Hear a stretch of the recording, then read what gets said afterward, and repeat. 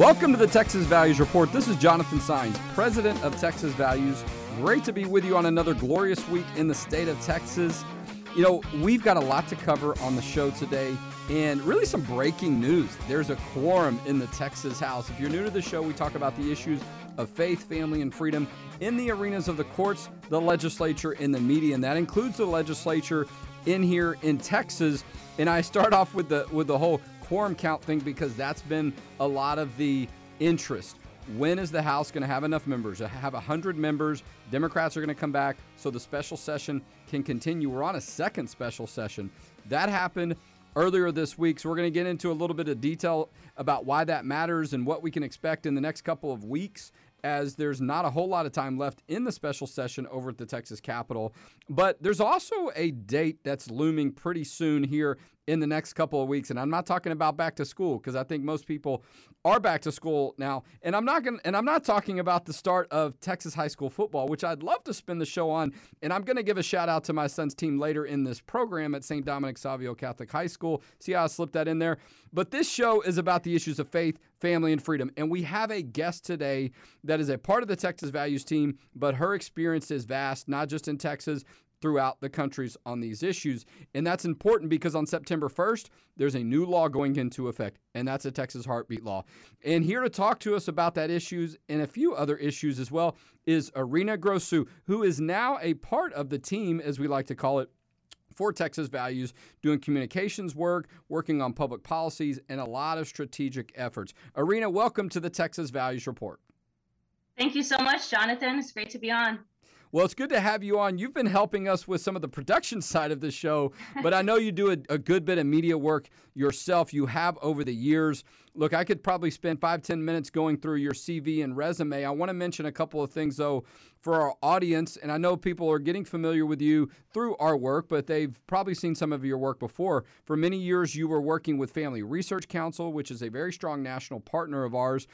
You've worked for a number of other great pro-life entities. I know at one point you were doing work with EWTN, the international broadcast, Catholic broadcast and media entity that we were a part of a couple of weeks ago. And then most recently, you were in a very high-level role doing communications work under the Trump administration at the Health and Human Services, and particularly on religious liberty. So we're glad, though, that now you're out of that sphere to some extent and you're available to work with us, because the life issue is something you spent a lot of time in your life focusing on, and there's a lot happening on that issue in Texas in the past year. Yeah, that's right. Thanks very much. I've been very active in the pro-life movement. And as you mentioned, I was the director of the Center for Human Dignity at Family Research Council. And I'm very passionate. I've always been very passionate about being pro-life. And I think the Texas Heartbeat Act is very strong. I'm excited for it to go into effect on September 1st. It is different from other heartbeat acts around the country. There's 13 other states that have heartbeat laws, but unfortunately those got caught up in the courts. And so we're very, very excited about the Texas Heartbeat Act. And in fact, the Houston Chronicle had the title to an article that they published saying, Texas abortion clinics brace for near shutdown as new law is enacted. We have to comply. That's what's at stake. And in fact, the Biden administration called the Texas Heartbeat Act the most restrictive abortion law yet. So we take that as a sign that we are on the right track to ending abortion, to limiting abortion in Texas, and hopefully nationally. Well, as some of us say in Texas sometimes, it ain't bragging if it's true. And look, it is true. There is no question that the majority, if not, the overwhelming majority of abortions that are performed are after 6 weeks or 5 weeks. I mean, a heartbeat can be detected. You and I and our members of our team had a conversation about this as early as 5 weeks, depending on how you add up the math. And so there is good reason for the abortion lobby, the abortion industry to have this concern when you have a law like the one we have in Texas that's going into effect on September 1st. And just to kind of wrap it up or remind people, the Texas Heartbeat Law is very simple. If a unborn baby's heartbeat is detected, that baby's life is protected. And there's a little bit more to the law, but that's really the essence and the thrust of it. And if you have an abortion doctor who performs an abortion on a baby that has a detectable heartbeat, and the law requires the doctor to try to detect and search for that heartbeat to confirm whether or not one exists before an abortion is performed, there are consequences. And I'm going to talk a little bit about that in just a minute, the civil litigation, how important that is to the legal strategy.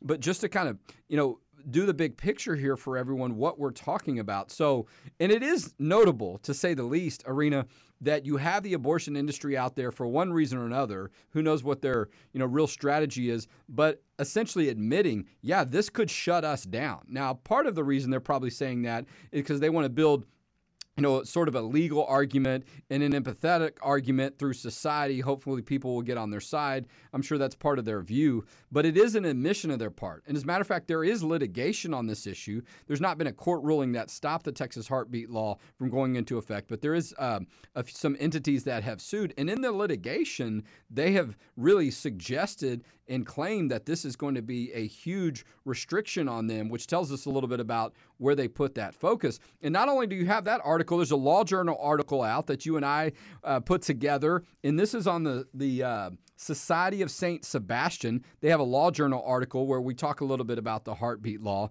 But, look, you've been working with us since May as we were doing a lot of work finishing up on this heartbeat law. And it is important that it's different than those other heartbeat laws in other states that have been struck down. Yes, that's right. So the way it's different is it has a private civil right of action. So anyone can sue an abortionist who does an abortion after a heartbeat is detected. And so it leaves it for the public to ensure that this law will be put into effect. And that way it keeps the government out of potential litigation, and it actually empowers local citizens to see what's going on. And in the pro-life movement, we say that we are pro-woman and pro-child. And in a lot of what the abortion lobby does is to hide the truth about what abortion is. They don't want to show the heartbeat. They don't want to show ultrasounds, because once a woman sees her baby on that screen, her heart changes a lot of times towards her own baby. They want to hide that truth. And part of the law is to say, look, there needs to be informed consent. A woman should know that there is a heartbeat. A woman should be able to hear the heartbeat or see the ultrasound. So it really empowers women to know what is truly going on, because they just tell them it's a blob of cells and there is no heartbeat. And the reason we say 5 weeks is because 5 to 6 weeks, because when we were looking at doing this journal article, I looked through biology books. It's in textbooks. It's in biology textbooks, but that it could be as early as 5 weeks. And I've even found videos of a baby's heartbeat at 5 weeks online. And so if you click on the journal article, it's in the Journal of Bioethics in Law and Culture, and we will link to it as well. You will be able to click through and actually watch the video if you want of a baby's heartbeat at 5 weeks gestation. Hey, nice work if you put that link in there. Yeah. Well, and I tried to do my best to check through the footnotes. I had all these flashbacks from law school using my blue book. Look, it's important, as I was taught in law school, cite your source. And we cited a lot of sources in this Law Journal article. And if you're on Facebook watching us, like this, share it, get it up into your groups. Let's get a lot of attention on this, because trust me, the reason the Houston Chronicle put an article out, in my opinion, on the heartbeat law going into effect on September 1 is they want to continue to build a case leading up to that date that hopefully somehow they can strike some doubt into this law or gain some sympathy and create a larger argument to have opposition. Even though there was strong support for the Texas heartbeat law, there was bipartisan support. Let's talk about some of the facts of the issue, too. The heart of the matter is what we label one of the sections in the Law Journal article, Irina. Close to 55,000 abortions every year in the state of Texas. I was there at the hearing where there was a heartbeat of an unborn baby played, an audio recording. There's no question the universal connection that we have with that indicator of life. But we also know when the woman is pregnant and hears that baby's heartbeat for the first time, it's significant scientifically and throughout the medical process and the process of the child developing and the woman's health. But there is a heart and an emotional connection that takes place when you hear it. It's undeniable. That's right. And actually, I also would love to share that not only when you hear that heartbeat, that is a key medical predictor that that child will, there's a very high probability that that child will make it to term when there's a heartbeat.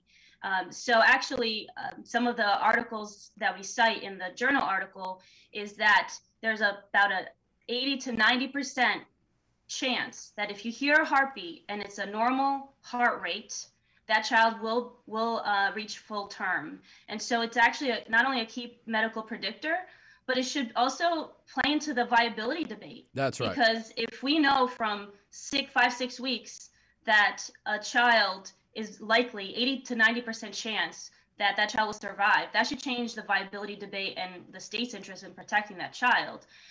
But also, most abortions happen in the first trimester. And so with the heartbeat law, this would prevent about 90% of abortions in Texas by this going into effect, which we are expecting that it'll do in September 1st. Well, look, and, I was doing a media interview about this last week, and, I don't want to put words into their mouth. Sometimes I'll do these interviews and they'll ask the same question over and over, and you're like, what are they getting at? But they did ask me, about what is the goal here? Isn't the goal really to overturn Roe versus Wade and all of these other kind of legal consequences? And I said, the goal here is to save lives. I mean, that's it. That is it. It's no more simple than that, because a human life is taken in an abortion. A human life is ended. A human life is destroyed.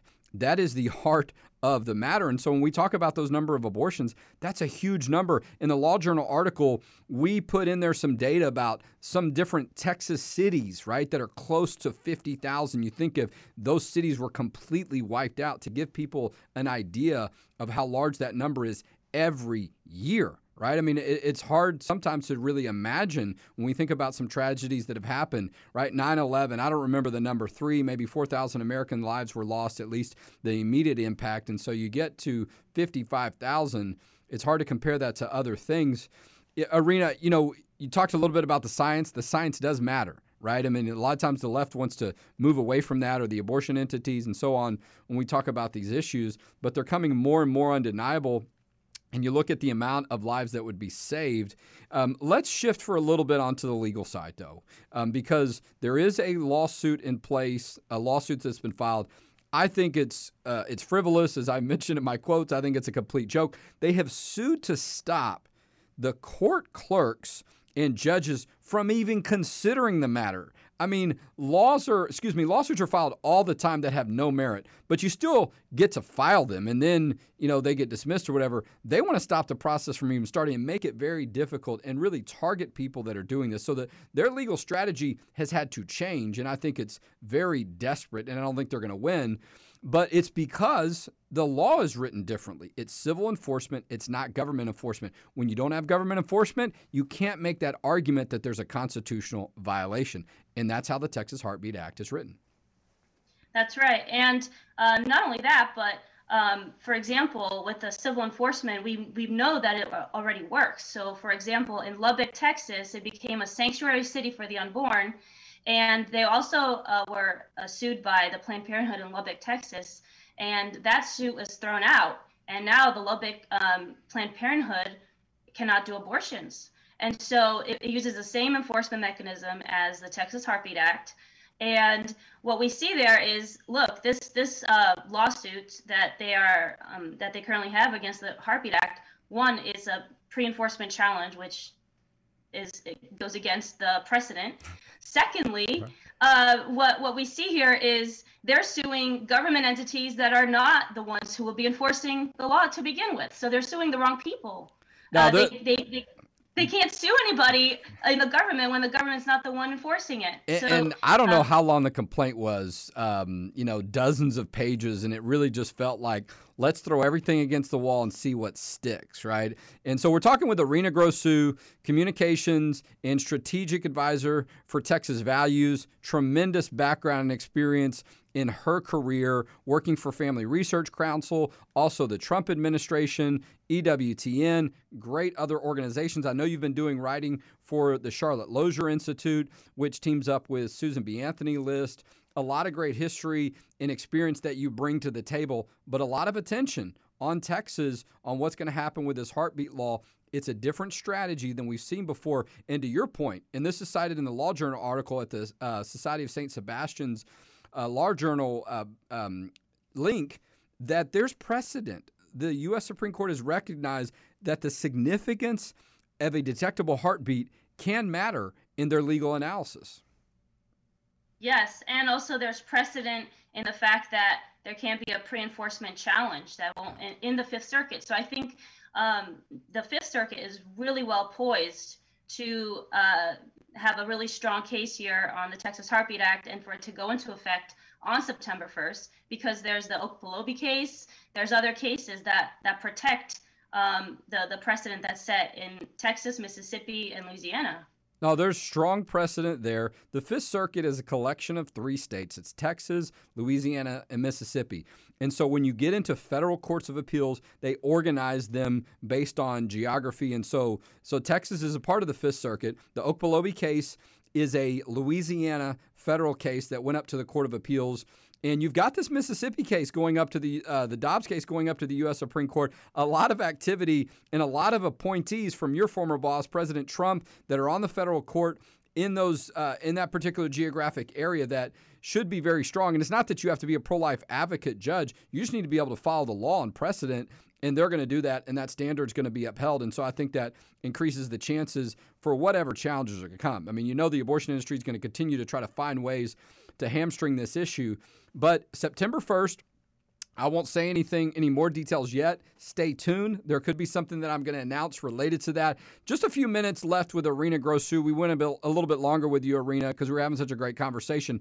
I want to remind us, though, you're going to be one of the speakers at our upcoming annual policy event. That's the Faith, Family, and Freedom Forum, September 24th and 25th here in Austin, Texas. Austin, Texas.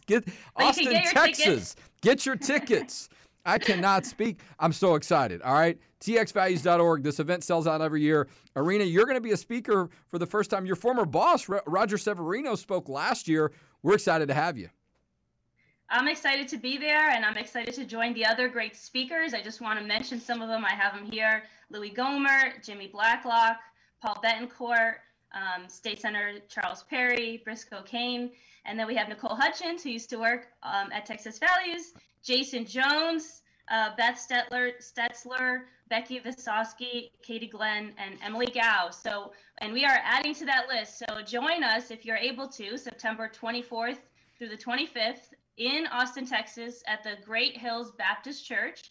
You can get your tickets online at txvalues.org. So join us. We're going to have great conversations on all the issues you care about, including the pro-life issues, gender identity issues, transgender stuff, as well as religious freedom issues. There's no doubt. See, can you see why she's a part of our team? She came well prepared. She's got it all laid out. I didn't even get to that point. Hopefully I'll remember some of those speakers. I did remember Irina's going to be there. TXValues.org. She's right. The event will sell out. Look, we've got some other great speakers we're going to be announcing soon. You better get your tickets now, because we're going to run out of room, and it's going to be one of the most talked about events of the year and of the season as we finish up the special session. But we've had a great conversation. We've got a website set up, TexasHeartbeatLaw.com. Get all the great information on the Texas Heartbeat Law going into effect on September 1st. Irina Grosu has been our guest today on the Texas Values Report. Thank you, Irina. Thanks so much. All right, I'm going to wrap up a little bit because a couple other issues I want to talk about as Irina continues some work for us today and some other projects that she's involved in. I mentioned the Policy Forum September 1st, the Heartbeat Law. Those are significant. We've got a big event coming up in the Houston area. You know, we're a statewide organization. We've got supporters in all 254 counties of the state of Texas, and we want to see you wherever you are. We've got a gala in Houston on November 6th. We also have a great event at lunch in December, I believe December 8th, 13th. I got to check my calendar here, that we're going to have at lunch. Bear with me. If you're watching me on Facebook, I'm just turning my head for a second to check my phone because a couple different dates.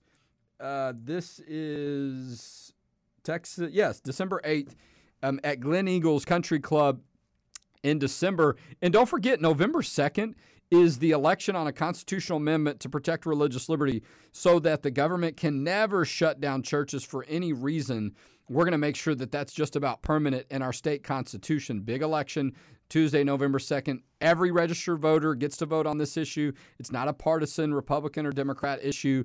So we need turnout to be high and to be strong. The legislature is going to get down to business next week, okay?